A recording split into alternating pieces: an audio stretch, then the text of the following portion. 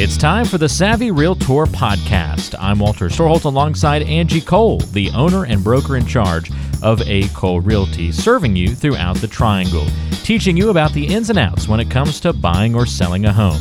You can find the team online by going to acolerealty.com. That's A-C-O-L-E realty.com, or by calling 919-578-3128. That's 919-578-3128. And now it's time for one of the top realtors in the Triangle, Angie Cole, and the Savvy Realtor Podcast. Hey there, this is Walter Storholt, the co-host of Angie Cole's A. Cole Realty Savvy Realtor Radio Show. To wrap up 2020, we have a special edition of the podcast where we are counting down our top 5 most downloaded and most popular episodes of this crazy year that was 2020. So sit back, relax, and enjoy as we give you some great buying and selling advice when it comes to real estate in the Triangle and beyond. Okay, here's number 5 on the list of the top podcasts of 2020 for the Savvy Realtor Show. All right, I've got another listener question here. This one comes to us from Matt in Fayetteville. And Matt says, we've had 2 buyers back out in a row on buying our home. It's really frustrating. I feel like the agent we're working with isn't doing enough to head off these different problems. What does your team do for your sellers to make sure you're accepting offers from good buyers? Matt, first of all, that's super unfortunate. You know what? But I can't say, and being real with you, I can't say that doesn't happen no matter whom the agent is that is representing you. You know, it's unfortunate. I had a client who this past week, they closed on their home and it was their 3rd buyer. And there was absolutely nothing that our team could have done differently, you know, throughout the process. We randomly had one buyer that just went MIA. And their agent went MIA. We had the 2nd buyer who the week of closing, their buyer backed out on them. And so then they had to back out on us. And then I guess 3rd time was really the charm and we got it closed. But if it's consistent that this is happening all the time with the agent that you're working with, well, then there's an issue, right? But sometimes, things are just completely out of our control as being your listing agent and representing you. But things that we can do up front. First of all, whenever we receive an offer, we always make sure there is a pre-qual or a proof of funds. We can always dig deeper. We can, even reach out to the lender and just get the extra warm and fuzzy that these people are good to go. We can make sure that we have a good amount of due diligence money up front. Make sure that the buyer is putting a decent amount of money at risk. There's just a couple of different things that we could always tweak and revise with the offer or with our counter to kind of make sure that the buyer is really serious. On the other hand, though, I have another seller who we had multiple offers and their buyer backed out. It was such a sad situation. It was the buyer was going through some things, personal things with her father, so she had to back out. Everyone understood. But, on the flip side, they had given so much good faith that actually, although we lost a buyer and we had to relist the home, which we got it back under contract again, my seller actually is coming out ahead. Even though she was still paying mortgage payments, she actually was able to recoup so much in due diligence and earnest money that actually, in the end, she's going to make more money net than if she would have actually closed with the first buyer. So, it's not always the worst situation. We definitely want the first contract to always go through, but every contract is differently. So, we definitely do things to vet the buyer for our sellers up front. But you know what? Some things are just completely out of our control as well. Yeah, it's a really good question, I think, to ask, Matt. And it can be tough. Frustrating is probably a pretty good word for that. But patience is the name of the game. And working with a real estate agent who's helping you navigate through those problems or helping you avoid them in the first place is always great. So if you feel like you're not getting fantastic service with your agent, or if you're looking for an agent to work with here in the area, you can always talk to Angie and the team. Again, that number to call to get in touch, or text her if you want, 919-538-6477 if you want to talk about buying or selling your next home, 919-538-6477. Matt, sorry you're going through that. Got a question here from Shelly over in Smithfield. Shelly says, we're selling soon. What is a good timeline to expect from listing to closing? Yeah.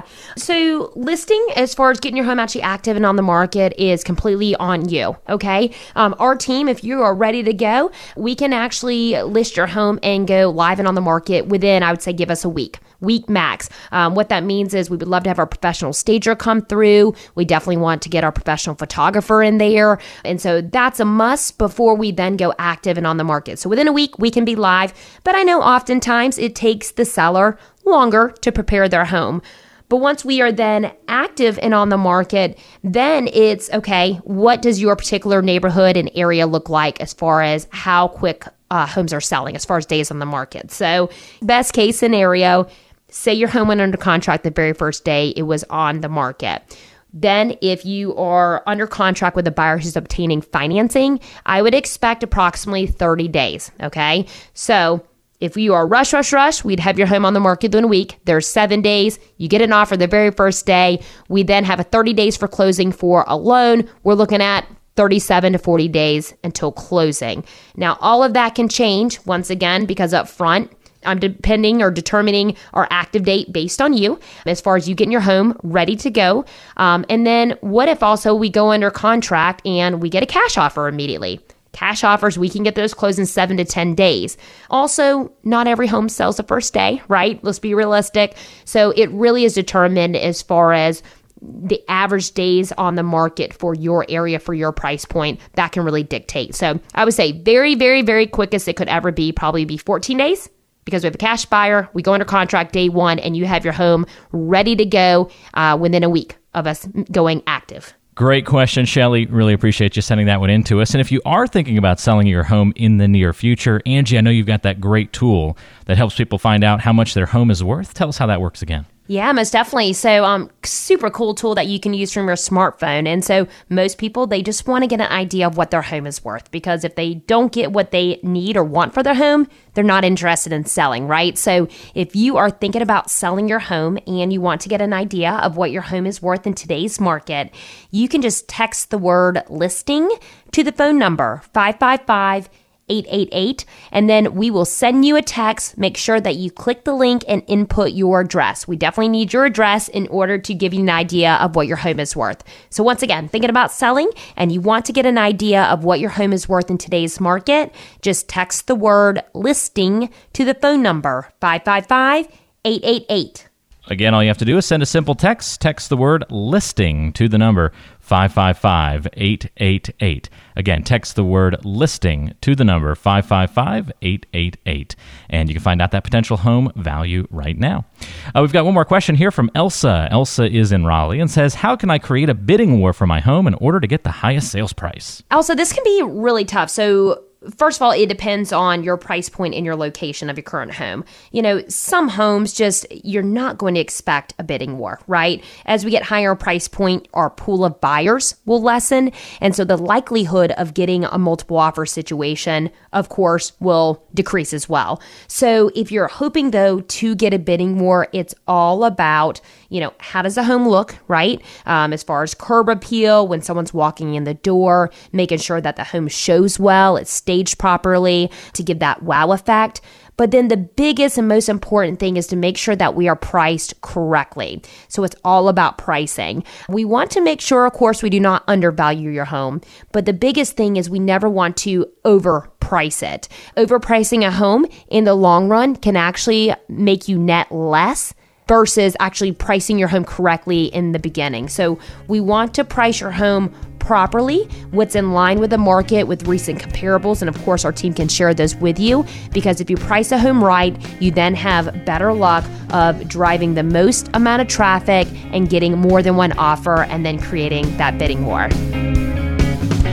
That was number 5 on our countdown. Here is the 4th most popular podcast of 2020. Our first question from a listener of the week, and she comes to us from Avery in Raleigh. Avery says, can you give me an example of someone who it made sense for them to list their home the traditional way versus someone who it made sense for them to use the instant offer style of selling a home? We're just trying to see what might be the best option for us. Yeah, Avery, that's a great question. So the positive about the traditional way is you're going to net more. So that means more money in your pocket, which I know everyone prefers. So as long as you are okay with allowing showings You know, you're okay with taking our advice on staging, allowing a photographer to come through, allowing showings. We will get you top dollar. So, you know, some people prefer the instant offer option, you know, over the, the traditional sale because of the convenience and, you know, not worrying about being bothered. But it is proven that you will net more money if you allow the traditional route. And just to give you an update with everything happening with the coronavirus, all of those third-party iBuyers have completely stopped. So the Zillows, the Open Doors, you know, all of those companies, they have stopped purchasing for the time being. So, you know, iBuyers on that end don't even exist right now. But no matter what, you know, we want what's most convenient for you, but we always highly suggest you at least listen to us and allow us to talk about the traditional sale route, because a lot of times I think it's the idea of selling that freaks people out.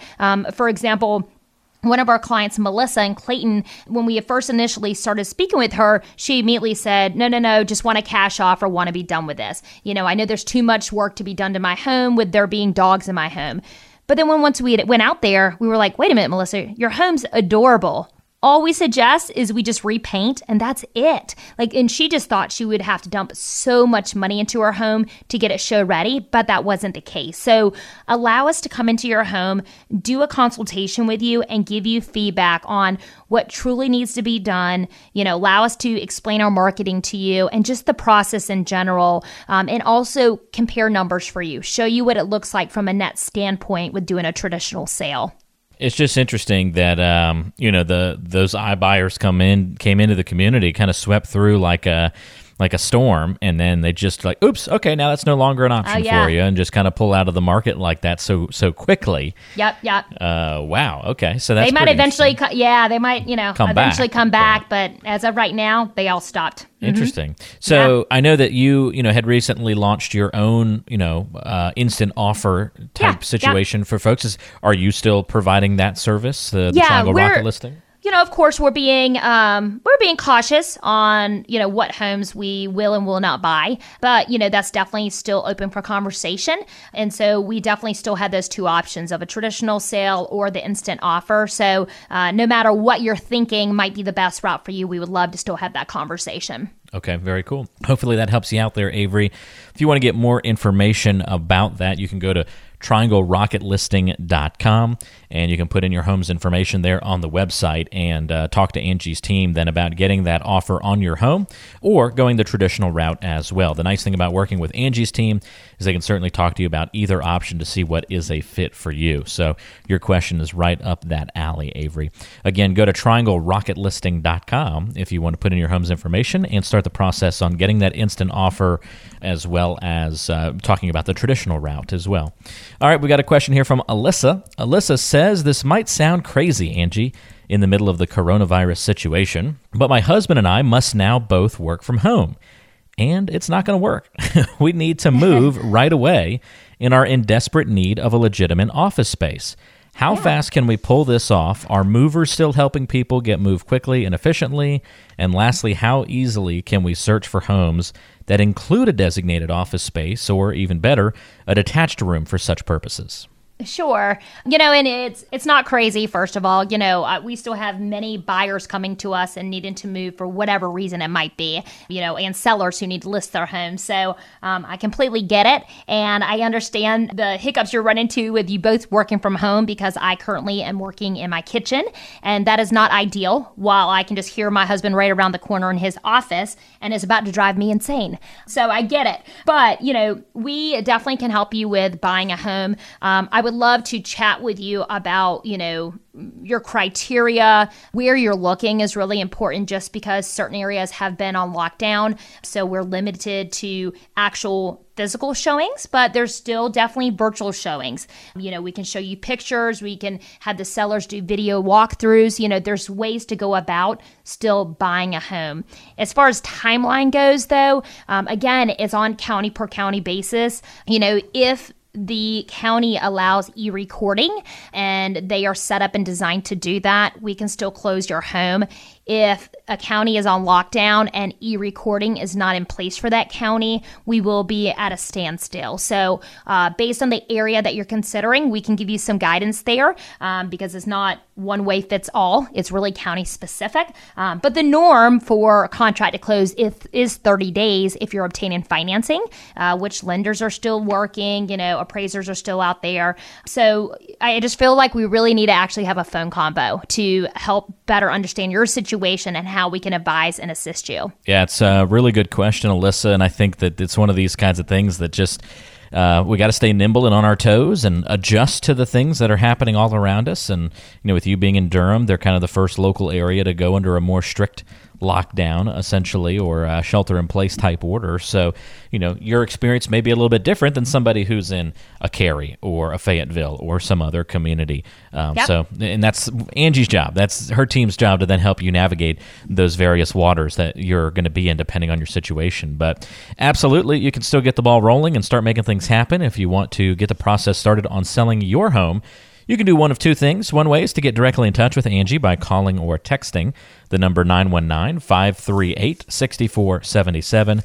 That's 919-538-6477. Or you can text the word listing to the number 555-888 and click on the link that we text back to you and put in your home's information to get the process started as well. Just text the word listing to the number 555-888.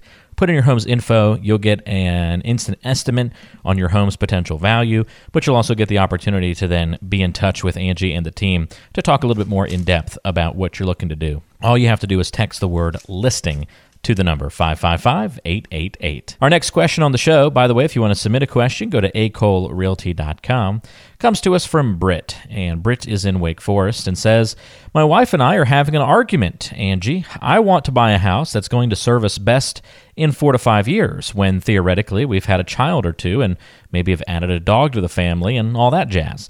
But she doesn't see why 2 people need to move into a home now that has so much space. She wants to buy something small and then upgrade later on when we need it. What do you see work out best for folks on a similar trajectory as us?" Oh, this sounds like a personal problem in between husband and wife.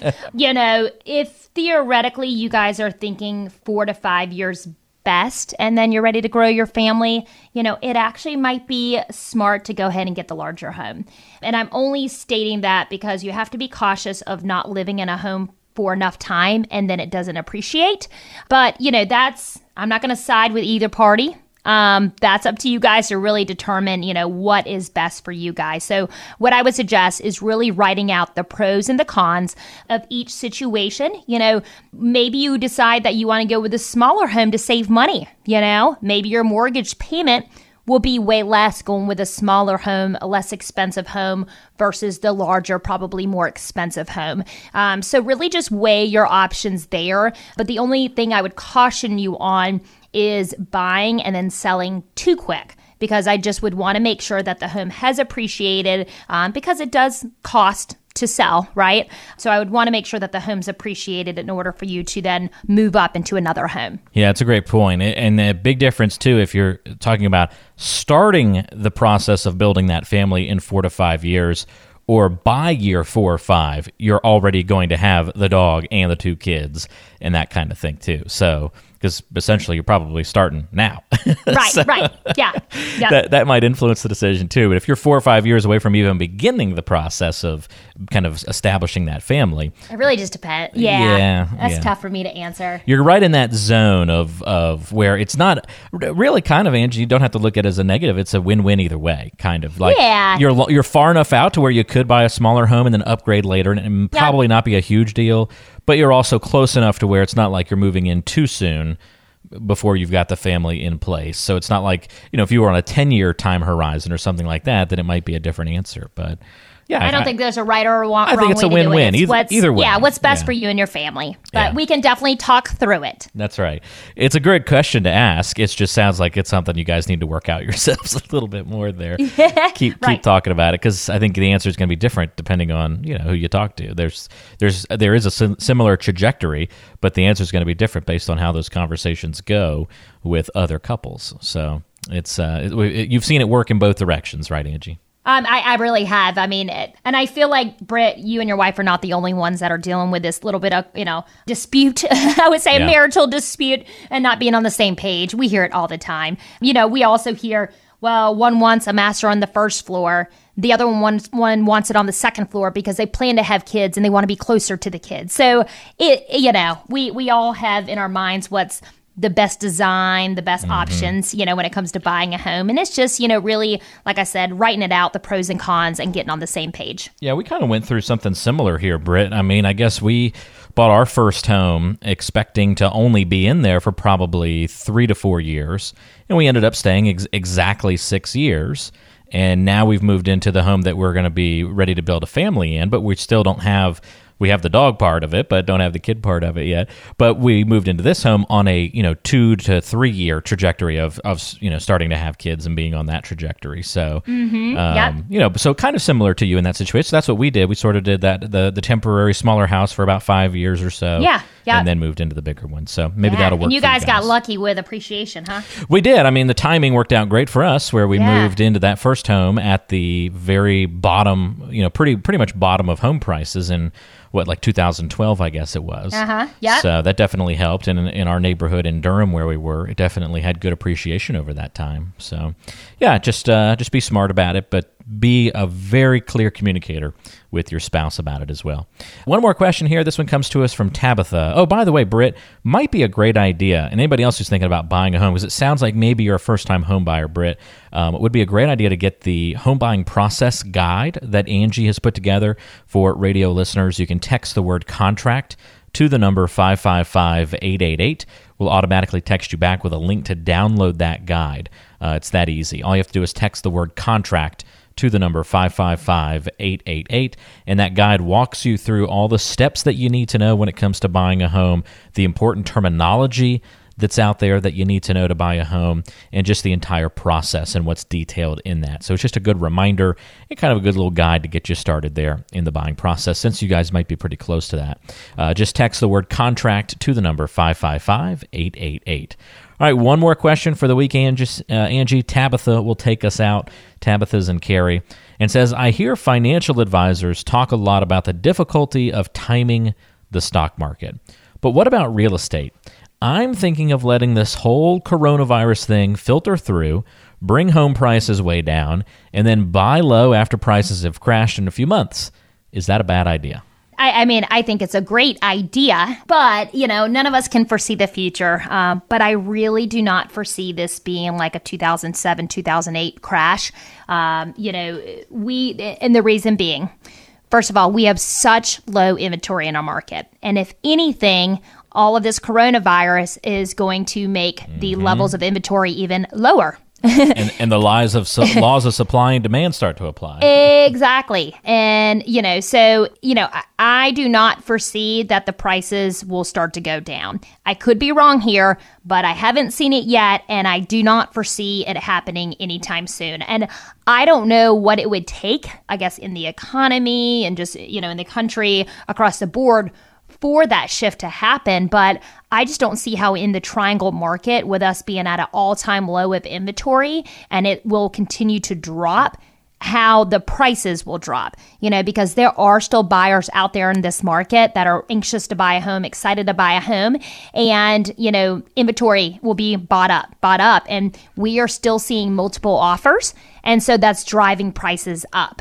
So, I see your mindset there, Tabitha, with buying low, super smart. Hopefully, I don't want it to happen for our economy in general, right? I don't want there to be a crash with the real estate market and numbers and values there, but I just don't think that that's happening. Yeah. Well, the 2007-2008 crisis was specifically kind of a, real estate mortgage problem. and this is not really solely on the back of the mortgage and real estate industry this time around with this particular issue. Certainly may get caught up and swept up in some of the craziness, but it's not the crux of the problem like it was back in 2007, 2008. So, that level of crash was certainly a little bit more of a rare situation there, Tabitha. So, yeah, I think just like the financial side, you're playing a bit of a dangerous game by trying to time the market. It's a market just like the stock market, so you have to be careful there. You may not be in that position to benefit from lower home prices a couple of months from now. It's just all going to kind of depend, and it's hard to predict which direction things will go in. So it's a good question and something to think about. Certainly if prices do go down, you'll be able to take advantage of that, it sounds like. But if not, be prepared for that result as well. So good question. Any final thoughts on the show today, Angie? I know it's been kind of a weird couple of weeks for you, adjusting and shifting to everything, but we're going to be here every weekend on the radio, and we got the podcast. Look up for the Savvy Realtor podcast if you want to stay in touch with the real estate market locally from week to week as we kind of walk through all these different things. I just want to send out a message to everyone. We actually have a message that was sent out to our whole database, which, goodness, we have over 25,000 plus contacts in there, but we are, of course, a real estate team and real estate professionals, but we just want to let, our whole database, everyone who's listening, let you guys know that we're here to help. And I mentioned in that video, a lot of us, or most of us, our kids are home from school. So doing either virtual learning or that means homeschooling for the parents. And, maybe your kid needs assistance. Maybe it's something that you're not savvy with, algebra or whatever it might be, and you need some help. We have so many contacts out there that reach out to us. If you need assistance, we can probably match you with someone who can help you out during this time of need. Maybe you are really, really quarantined to your home so far that you can't even go get your prescriptions from the drugstore, or you can't go get, essentials that you need. Myself or our team, we will assist you. We can help and go get those items for you and deliver them to your front step. So let us know how we can be of help. We want to help our community. We're not just, again, here for buying and selling homes. We want to be of service to you guys. That was the number 4 podcast of the year. Now get ready for number 3, the third most popular podcast of 2020. Well, let's talk about home selling to start off today's show, Angie, and look at some of the, I found a few different articles, and they all kind of had various elements on the lists that were out there. The 5 reasons your home doesn't sell, the 10 reasons your home doesn't sell. So there was some overlap between some of the articles. Some had a different idea than others. So I kind of wrote down my top, let's see how many I got, 7 here. I've got 7 that I pulled from all these different articles that I wanted to throw your direction.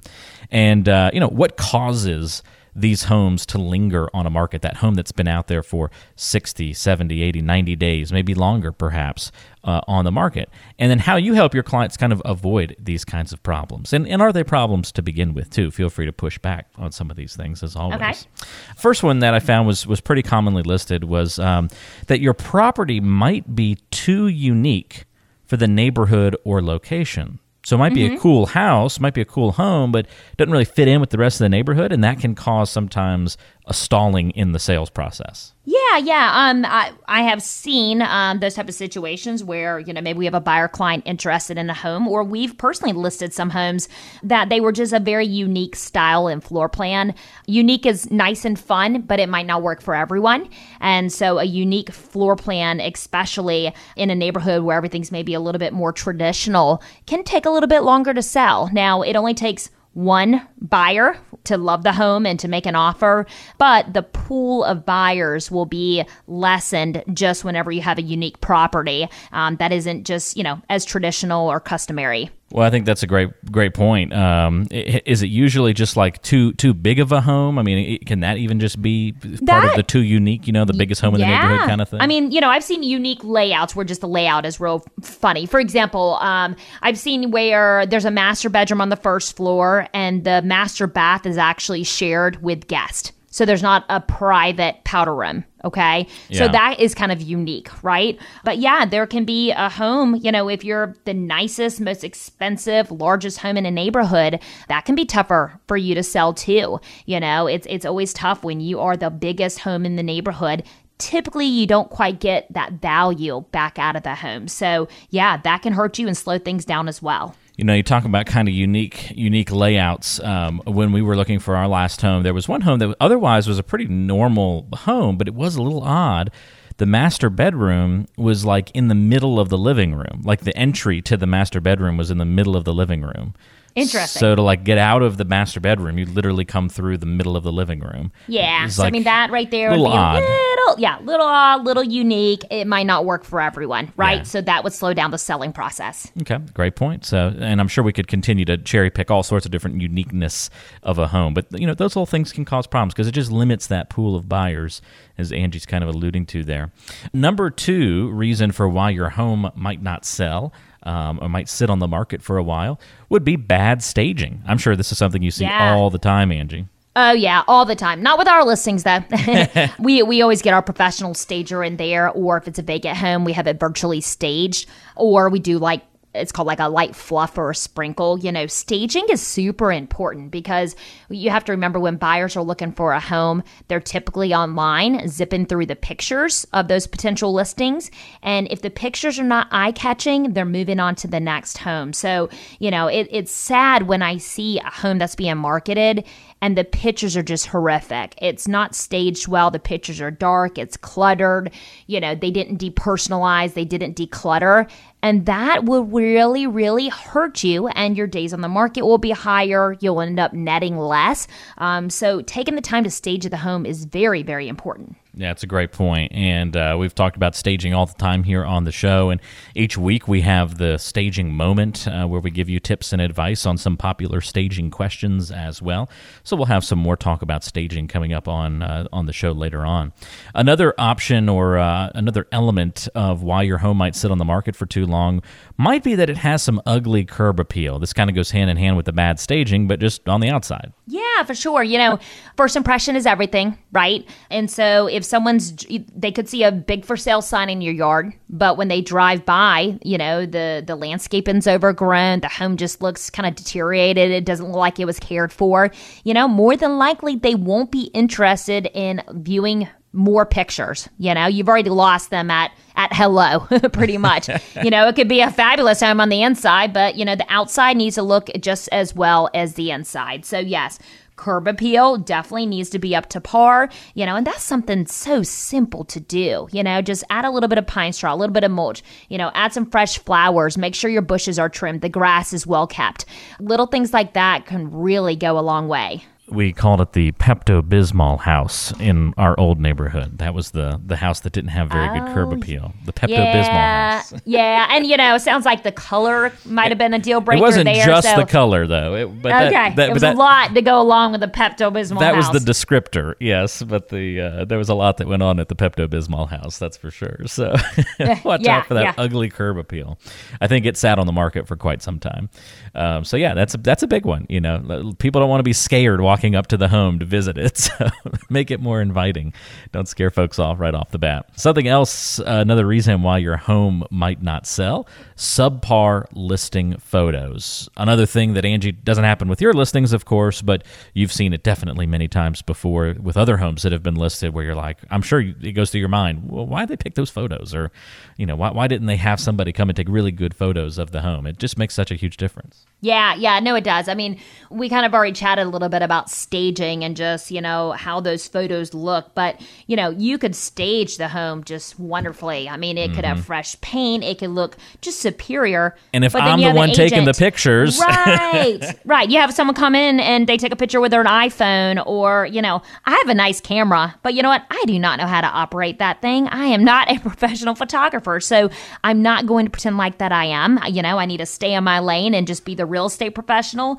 So, you know, having professional photos that have been edited, you know, that just really just glow and just, you know, grab your attention. I mean, that is huge because that is getting you the traffic into your home, okay? The pictures are number one. Internet presence is number one. So we must have superior pictures. So yeah, having subpar listing photos is definitely going to hurt you and going to slow, you know, your home sale just in general. Angie, that's definitely a good one and something that's so simple to fix. And I think that's sort of the common thread already through some of these. You might not be able to fix the uniqueness of your home all that easy, but staging, curb appeal, and listing photos, those are all pretty easy fixes. You just need to be paying attention to those details. Now, this next one, maybe not that easy of a fix to do personally. You need a good team helping you with this part. But another reason why your home might not be selling, your agent may not have a great marketing plan. Yeah, I mean, marketing is number one too, right? And marketing, I guess encompasses a lot of different things. The biggest thing is, how is your agent getting your property out there? How are they getting the most exposure? For example, we have this radio show and we always feature, 3 of our fabulous listings. What is your agent doing beyond just throwing it in MLS? Are they doing anything else? Are they doing flyers, text riders? What type of social media advertising are they doing? Do they have radio show?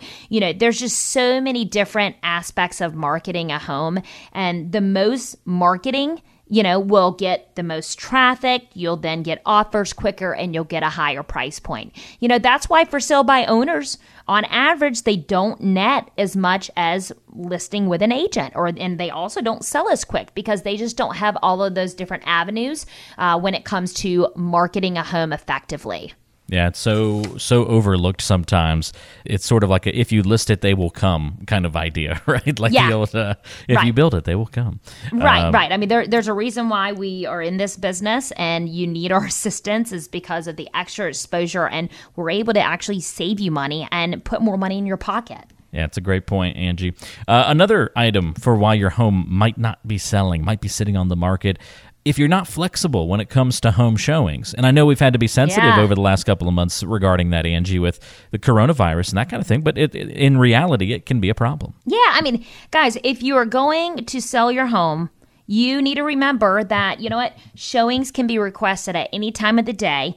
It is inconvenient. I've never had a seller to tell me they love showing their home, right? I always joke about that. I say, selling your home is not fun. Who enjoys random people coming into your home, having to always, keep your bed made, kids' toys are picked up, leaving for an hour at random times. Showing is not fun. But, if you want to get your home sold, that's the headache that comes along with it. And I've represented sellers personally that will decline every other appointment. And I'm like, guys, and they say, well, if they really, are interested, they'll come back. That's not true. Because remember, they could have a day lined up where they're viewing 10 homes. So they have now missed your home because you declined the appointment. They go on to the next 9 and they find another home that they love. Just because they didn't get into your home, they're not going to wait around to go back to your home. So, being flexible with those showings is super important. And, that's a conversation I have with my clients that, this is a win-win. I'm representing you. I'm going to do the marketing. I'm going to, put my best foot forward when it comes to showing your home and getting you the most exposure. But you know what?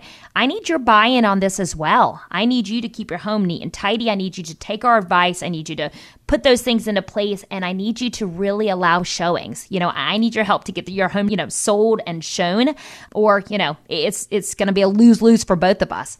Yeah, I mean, just common sense for sure. If you want people to buy your home, you got to let them inside to come look at it, and can't stray too far from that one unless you've just got some really overarching problems. Or if you're going to be restrictive, you just have to go into it understanding the consequences of those actions. Yeah, true. All right, last but not least, Angie, I know you've been chomping at the bit to tackle this one because it's probably your biggest sticking point. Why isn't your home selling? It's probably not priced correctly. That could be one of the main reasons. Yeah. All of those other items that you mentioned, maybe there is ugly curb appeal. Well, if there is, we need to take that into account when pricing. Maybe you have a very unique floor plan. We need to take that into account with pricing. So it all boils down to price point. If a home is priced right, it will get sold.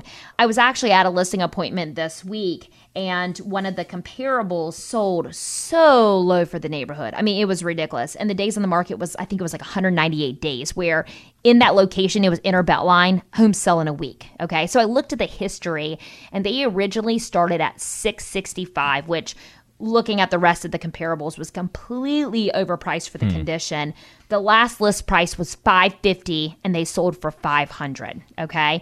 So that goes to show you, if you're overpriced, You are going to be chasing the market. Your home's going to sit there and you will net less than what you should have, made in the first place, because actually, based on their square footage, their condition, all of that good stuff, that home was actually worth more than $500, but that's what happens when you price a home wrong from the beginning. Okay. It hurts you. So yeah, make sure you price that home right. Take the advice of your agent. They should have, information to share with you, comparables. They should give you a reason as to why they're giving you the guidance on pricing a home, at a certain price bracket, but make sure that you price a home correctly. And so, I know we're talking all about selling a home, right? And there's so many things that go into selling a home, selling it right to get you top dollar. So when it comes to selling a home, I know we were just talking about pricing. Most sellers are interested in what their home is worth. So if you are considering selling your home and you want to get an idea of what your home is worth in today's market, you can text the word listing to the phone number 555-888. And from there, we will send you back a text. Make sure that you click that link in the text that we sent you and input your address, because of course we need your address. So if you're thinking about selling your home and you want to get an idea of what your home is worth in today's market, just text the word listing to the phone number 555-888. A good recap of the third most popular podcast in 2020. Now it's time to see what was the runner-up this year, the second most downloaded Savvy Realtor podcast. Let's kick things off with some more questions from folks around the area, Angie, and we're going to start off with one from Amber in Raleigh. Amber says, I feel like there are 0 houses that fit our family's needs that are currently on the market. What's going on? Is this going to last forever? When I've lowered my budget, I just can't seem to find anything that works for us, and I'm kind of depressed we'll be renting forever. First of all, Amber, I'm sorry. And I know that you're not the only one who might be feeling this way. I think it's maybe just kind of being a little bit more open to your must-haves and your wants. It is a little bit more difficult, for the average buyer, just because housing and the prices are moving up. But remember, I think a lot of people go into buying a home that this is their forever home. And we need to remember that the average person stays in a home for 5 to 7 years. And so although you might be going into it thinking about long-term forever, I think just being a little bit more realistic and thinking about now, what kind of home suits your family now and maybe 5 to 7 years from now might make you or help you to change those wants and needs a little bit. And then from there, I bet you there's going to be some amazing homes that pop up in your search. If anything, and not to be a Debbie Downer, but, the housing market that we're in, the values and the cost of homes are only on the rise. So if you're not finding anything right now, I don't foresee that you're going to magically fall upon, 10 homes that just fit your needs perfectly. So it sounds like maybe just tweaking that a little bit and really jotting down what's most important to you and your family right now might help to open up those options. Yeah, I think it's an unfortunate situation to feel like you're in, Amber, but not all hope is lost. Sometimes you just need a little bit of extra guidance, a little bit of a new perspective might help point you in the right direction as well. So it's a great question. You're not alone in having that feeling and having that line of thinking, but there's a little bit of patience, a little bit of time, a little bit of a new angle can certainly open things up for you as well. So good question. Got another one here from Barb as we hop over to Chapel Hill. Barb says, we're just starting to dip our toe in the housing search waters and stopped in on a few open houses last weekend. In one house, we noticed a moldy moisture type smell. In another home, we had a lot of trouble getting any of the windows to open. Seems like every house has little red flags. How do you tell which ones are serious and which ones aren't before you put in an offer? Barb, that's a great question. And, that would be concerns of mine as well, especially mold. Mold's not something you play around with, but, that's really where your real estate professional should be stepping in and giving you that guidance. Because remember, when it comes to buying a home, it is understood per the North Carolina real estate contract that you are buying the home as is. It is a buyer beware state. So it is best that we bring those things to the attention of the seller, make them part of an offer, make sure that those items are taken care of either before making an offer or as part of the agreement. just because the last thing that we would want is for you to go under contract, start investing money into purchasing this home only to have all these red flags really come to light. And so by having a real estate professional who is savvy, who has been to several home sales inspections, it is really important just to bring those things to light, because there's probably a lot of things, if you're noticing those things, there's probably other things you're not noticing. You could always get a home inspection up front, but I would also, hate that you would start investing in money into a home that you might not even go under contract on, because maybe you and the seller do not come to an agreement on pricing. So I don't feel like that's the best route. But having, again, a real estate professional like A. Cole Realty, our team is top notch. We see homes every day. We see inspection reports every day. And we know what to be able to look out for is really going to be useful and helpful before you decide to make an offer on a home. That's a great point, Angie. And I mean, because some things can look like a red flag, but they're really not a big deal. Like the windows not opening could mean somebody did some painting and they kind of painted the window shut. Yep. And I honestly, I see that all the time. You just need to take a razor blade to it, cut the window free. It's just, honestly, it was a painter being a little bit messier, and it could easily happen just even with paint dripping down. So that's not the end of the world. Sure. But it could also mean the foundation is shifting, and now you can't open a window at all. So there could be. I understand the worry. There could be. But I mean, there's, even with brand new homes, they're never going to be perfect. There's always going to be issues, always going to be concerns, but just making sure that, if they are larger concerns, bring that to the attention of the seller. Make that part of your offer from the get-go, because once again, they are not required to fix it, and agree to anything once you're under contract. If they don't fix it for you, they're going to run into the same hiccup probably with the next buyer. So, very seldom do we run into a hiccup where a deal falls apart because of inspections and we can't come to an agreement. Yeah, usually there's a way to meet halfway, or at least part way in one direction or the other, to help things come together and complete the sale. Nobody really wants to back out at that point. So it's just good to keep that in mind too, Barb. But great question.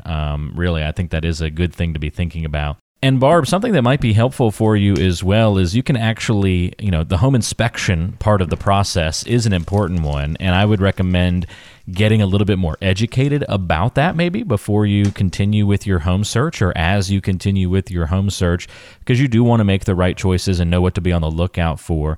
And Angie has actually put together a home inspection guide. And if you want to check it out, you can text the word inspect to the number 555-888, and we'll text you back a link to download the inspection guide, and it'll talk about some of the things that you should be on the lookout for, some of the things that you should be thinking about when it comes to getting your home inspected, or if you're a buyer, inspecting that home. And even though this usually happens after you make an offer on a home, when you get that home inspection, at least will give you maybe a little checklist and a few more things to be aware of as you're looking at some of these homes. What are the big deals? What aren't? So if you want to get that guide right now on your smartphone, you can text the word inspect to the number 555-888. All right, Angie, one more question for you here comes to us from Peter in Clayton. And Peter says, how much should we budget to set aside for due diligence money and earnest money in today's market? Yeah, there's not a one-way fits all, but what we've kind of seen as far as being the norm is typically about 1% of the total purchase price. So between due diligence and earnest money, typically 1% of the purchase price has been the norm in our market. And every market's a little bit different. If you're in a multiple offer situation, maybe you need to get a little bit more firm with those numbers and maybe offer a little bit more. But what we're typically seeing is a total of about 1%. But remember, Peter, that although you are handing those monies over, they will be cashed immediately, okay?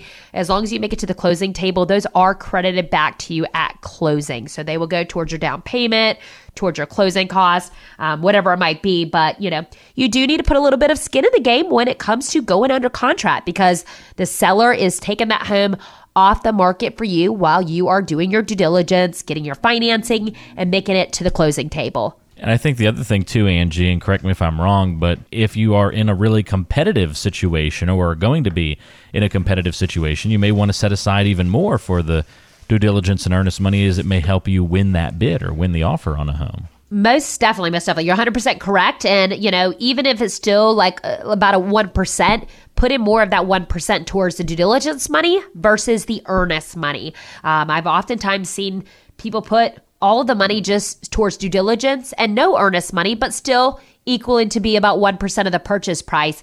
The reason why that is more attractive to sellers is due diligence money's at risk immediately. So you are showing that you are serious. You are going to make it to the closing table, where earnest money is at risk after due diligence expires. So now maybe we have, 12 to 21 days or so for you to decide if you truly are going to move forward and make it to the closing table. So giving more money up front as due diligence, which is due at the time of contract, immediately, that is going to show how serious of a buyer that you truly are. But back to Barb's question, if you do have some big concerns, perhaps, about repairs that the house might need, then be careful about committing too much due diligence money. That sort of seems like the fine line. And the advice you guys have to give, right? I know. There is that fine line, and it's difficult because you want to be cautious on giving too much due diligence. And then what if there's major repairs that come up and the seller's not willing to work with you? Yeah, the seller might be like, you're locked in. You paid way up front. I know. There's not a kind of even middle ground either. It's tough when it comes to that, as far as how much you truly love the home versus are we nervous about inspections coming back. So if there are some concerns like Barb mentioned and you are really worried about what this inspection report might look like, be a little bit careful about giving too much due diligence up front. Another way I've seen it worked is give due diligence at the beginning and say, hey, we will order inspections by this date. Once we get a report back, then we'll give more due diligence immediately right after that. Same thing goes for a concerned appraisal. So you can give due diligence, at different times of the contract, before you get to when the additional earnest money would be due or, at risk.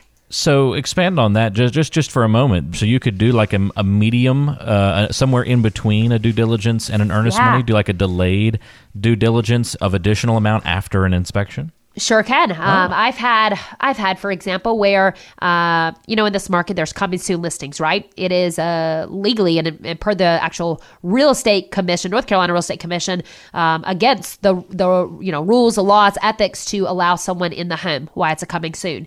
But I have had instances where someone will make a sight unseen offer, would give him very minimal due diligence. I recently had one, I can't disclose exact amounts, but very, very minimal due diligence money up front. They said, we will be able to look at the home within 48 hours. After we step foot in the home, then this amount of due diligence, which was a much more significant amount, is due at 5 o'clock on that day and now at risk. So, the terms were spectacular. They worked in the favor of our seller. And so they were more than happy to accept that sight unseen offer. But, we weren't held to, I guess, being in contract with them. They could decide they want to quickly back out if the home didn't, work for them once they step foot into it because they didn't put much money on the line. So, yeah, there are ways to kind of trickle that due diligence money per se to, make it work to your advantage.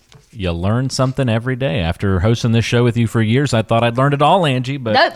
Always new things. I'm still learning, I tell you what, in real estate, I've been doing this for, 13 years now, and there's new situations. There's different personalities, different people we work with, different homes, different locations, and there's something new every day. The dynamic always changes. Keeps it fun. Sure. Very neat. Great question, Peter. That one sparked some good conversation and helped us learn something new on today's show. So that is very cool. But since you are asking about due diligence money and earnest money and those kinds of things, might be a great idea for you or anybody else who's beginning that process of buying a home to pick up Angie Cole's Home Buying Guide. This is a guide that Angie has put together specifically for home buyers in the area. You can access it right now from your smartphone by texting the word contract to the number 555-888. Again, just text the word contract to the number 555-888. We'll text you back a link to download the guide. Just walks you through some of the important terms, some of the steps, kind of the chronological process of what it looks like to buy a home in North Carolina, in our area. So it's just a nice, helpful guide to have on hand that kind of teaches you about things like due diligence and earnest money. That's covered in the guide, as well as the rest of the buying process. So if you want to get that at your fingertips, all you have to do is text the word contract to the number 555-888. One more time, just text the word contract to the number 555-888. With number 2 out of the way, we have arrived at the top result of the year. This one was downloaded way above and beyond all other episodes. A lot of people were curious about this topic this year. Let's get to it, our top podcast of 2020.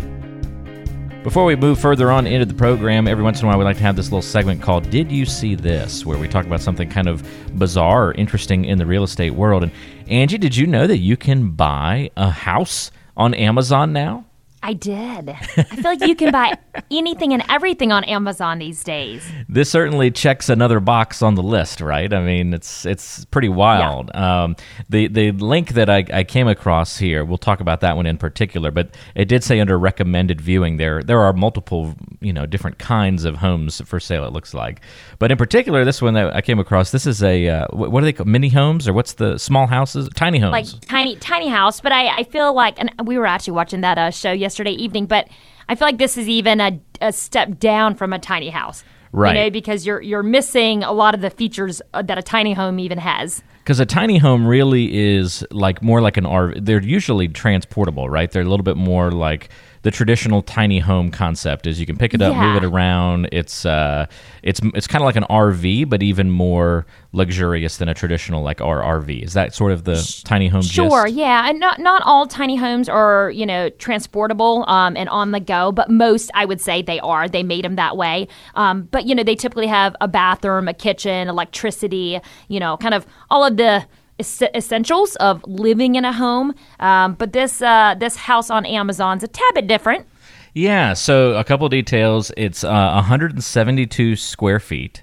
But here's the thing, and the reviews are pretty bad. There are 3 customer reviews. Now, this is pitched. Total of 3? 3, and they're all 1-star reviews, which is not good. No. This is kind of pitched as a very easy to assemble. In just a couple of hours, you've got a quote-unquote house built. But here's the funny thing. As people were reviewing this, they're like, well, a couple of problems. There's no kitchen.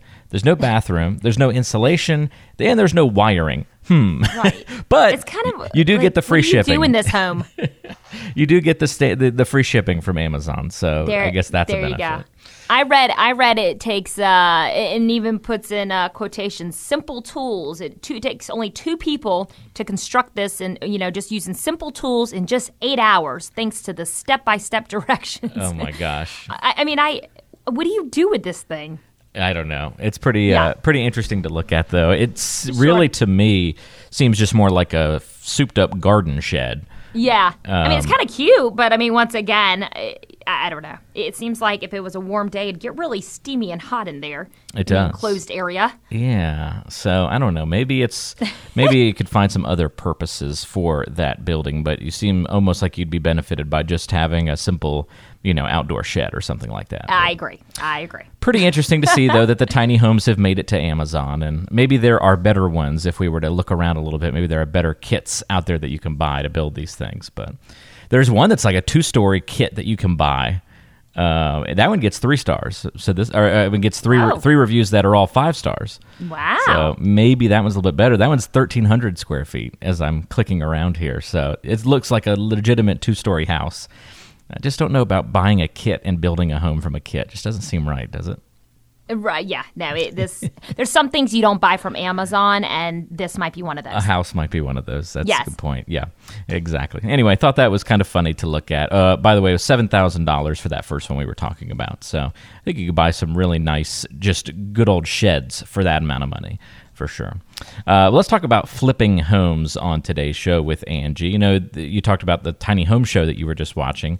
Shows like Flip and Flop are still really popular these days. And, you might be hearing or seeing a lot more commercials about house flipping seminars in the area, or even the, you'll see the road signs all the time. We're not going to get into the flipper's perspective on this show, but we really want to talk about what it would look like as a buyer if you are buying a home that has been flipped.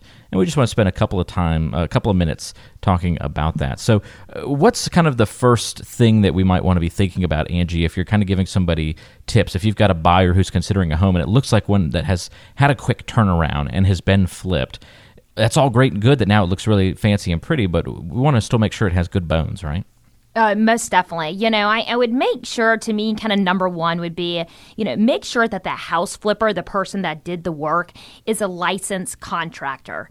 We want to make sure that we're not just putting kind of lipstick on a pig. You've probably heard that saying before. It's important to make sure that it was indeed quality work that was done to the home, and it's not a makeshift, because what will happen is you'll move in, and over time things will start to fall apart. You'll start to see issues and problems, and that's the last thing that you want to deal with when it comes to buying a home that you should be enjoying and loving. And so make sure that the person that did the work is indeed a licensed contractor. To verify some of that stuff, is it reasonable to ask for and expect them to have receipts and warranty information on the products and upgrades they did? Most definitely. I mean, any person that has been doing this for a while would know to keep all of those items together. I mean, even a lot of just standard sellers, they had that drawer full of all of their, warranty information, all their brochures or pamphlets. And so, definitely request that, the work that was done, there's receipts for it. They share all the warranty information on all the products and upgrades, just because that's stuff that you will need later on down the road potentially as well. And we really want to make sure that large work was permitted, right? Most definitely. So, actually anything that has been changed as far as electrical, plumbing, any type of structural changes, you must pull a permit for all of those options or changes. I mean, even if there's been a change in an HVAC system, there should be a permit that has been pulled. So definitely go to the county website. You can also call into the permitting department, and they're super, super helpful. But yes, make sure that any type of improvements where those items have been moved, those mechanicals, there were permits that were pulled and actually closed out. I have seen in the past where there's been major renovations done to a home. Although the initial permit was pulled, the permit's still open. It was never then what's called closed. So that means that the county inspector did not come back by for an inspection to double check that the work was done properly. So make sure permits have been pulled and they've also been closed out. Okay, that makes a lot of sense. So make sure that you're kind of dotting those I's and crossing those T's when it comes to all this work, because if you don't, maybe it's when you go to sell the home that now these things surface and become a problem for you years down the line, and you don't want that to be the case. Yeah, and you have to remember, too, if permits were not pulled, whenever it comes time for you to sell your home, for areas where permits were not pulled, you cannot include that in the heated square footage. Us, as licensed real estate agents, can actually get in trouble if we disclose the square footage improperly in the multiple listing database. And so areas that did not have the permits pulled, we cannot include that into the heated square footage, and that really changes the overall value of your home. So make sure that you are protecting yourself when it comes to purchasing a flipper. It's a really great point. And again, make sure you've got inspections that have gone into that whole process as well to make sure the work was done not only legally but correctly as well. You've been listening to the Savvy Realtor podcast. I'm Walter Storholt alongside Angie Cole. She's the owner and broker in charge of A. Cole Realty here in the Triangle. And if you have questions for Angie, we invite you to go online to acolerealty.com. Listen to past podcast episodes on the website, read the blog, and all the great information, including the option to find a home right there on the website. That's acolerealty.com. And you can also call Angie with your questions, 919-578-3128.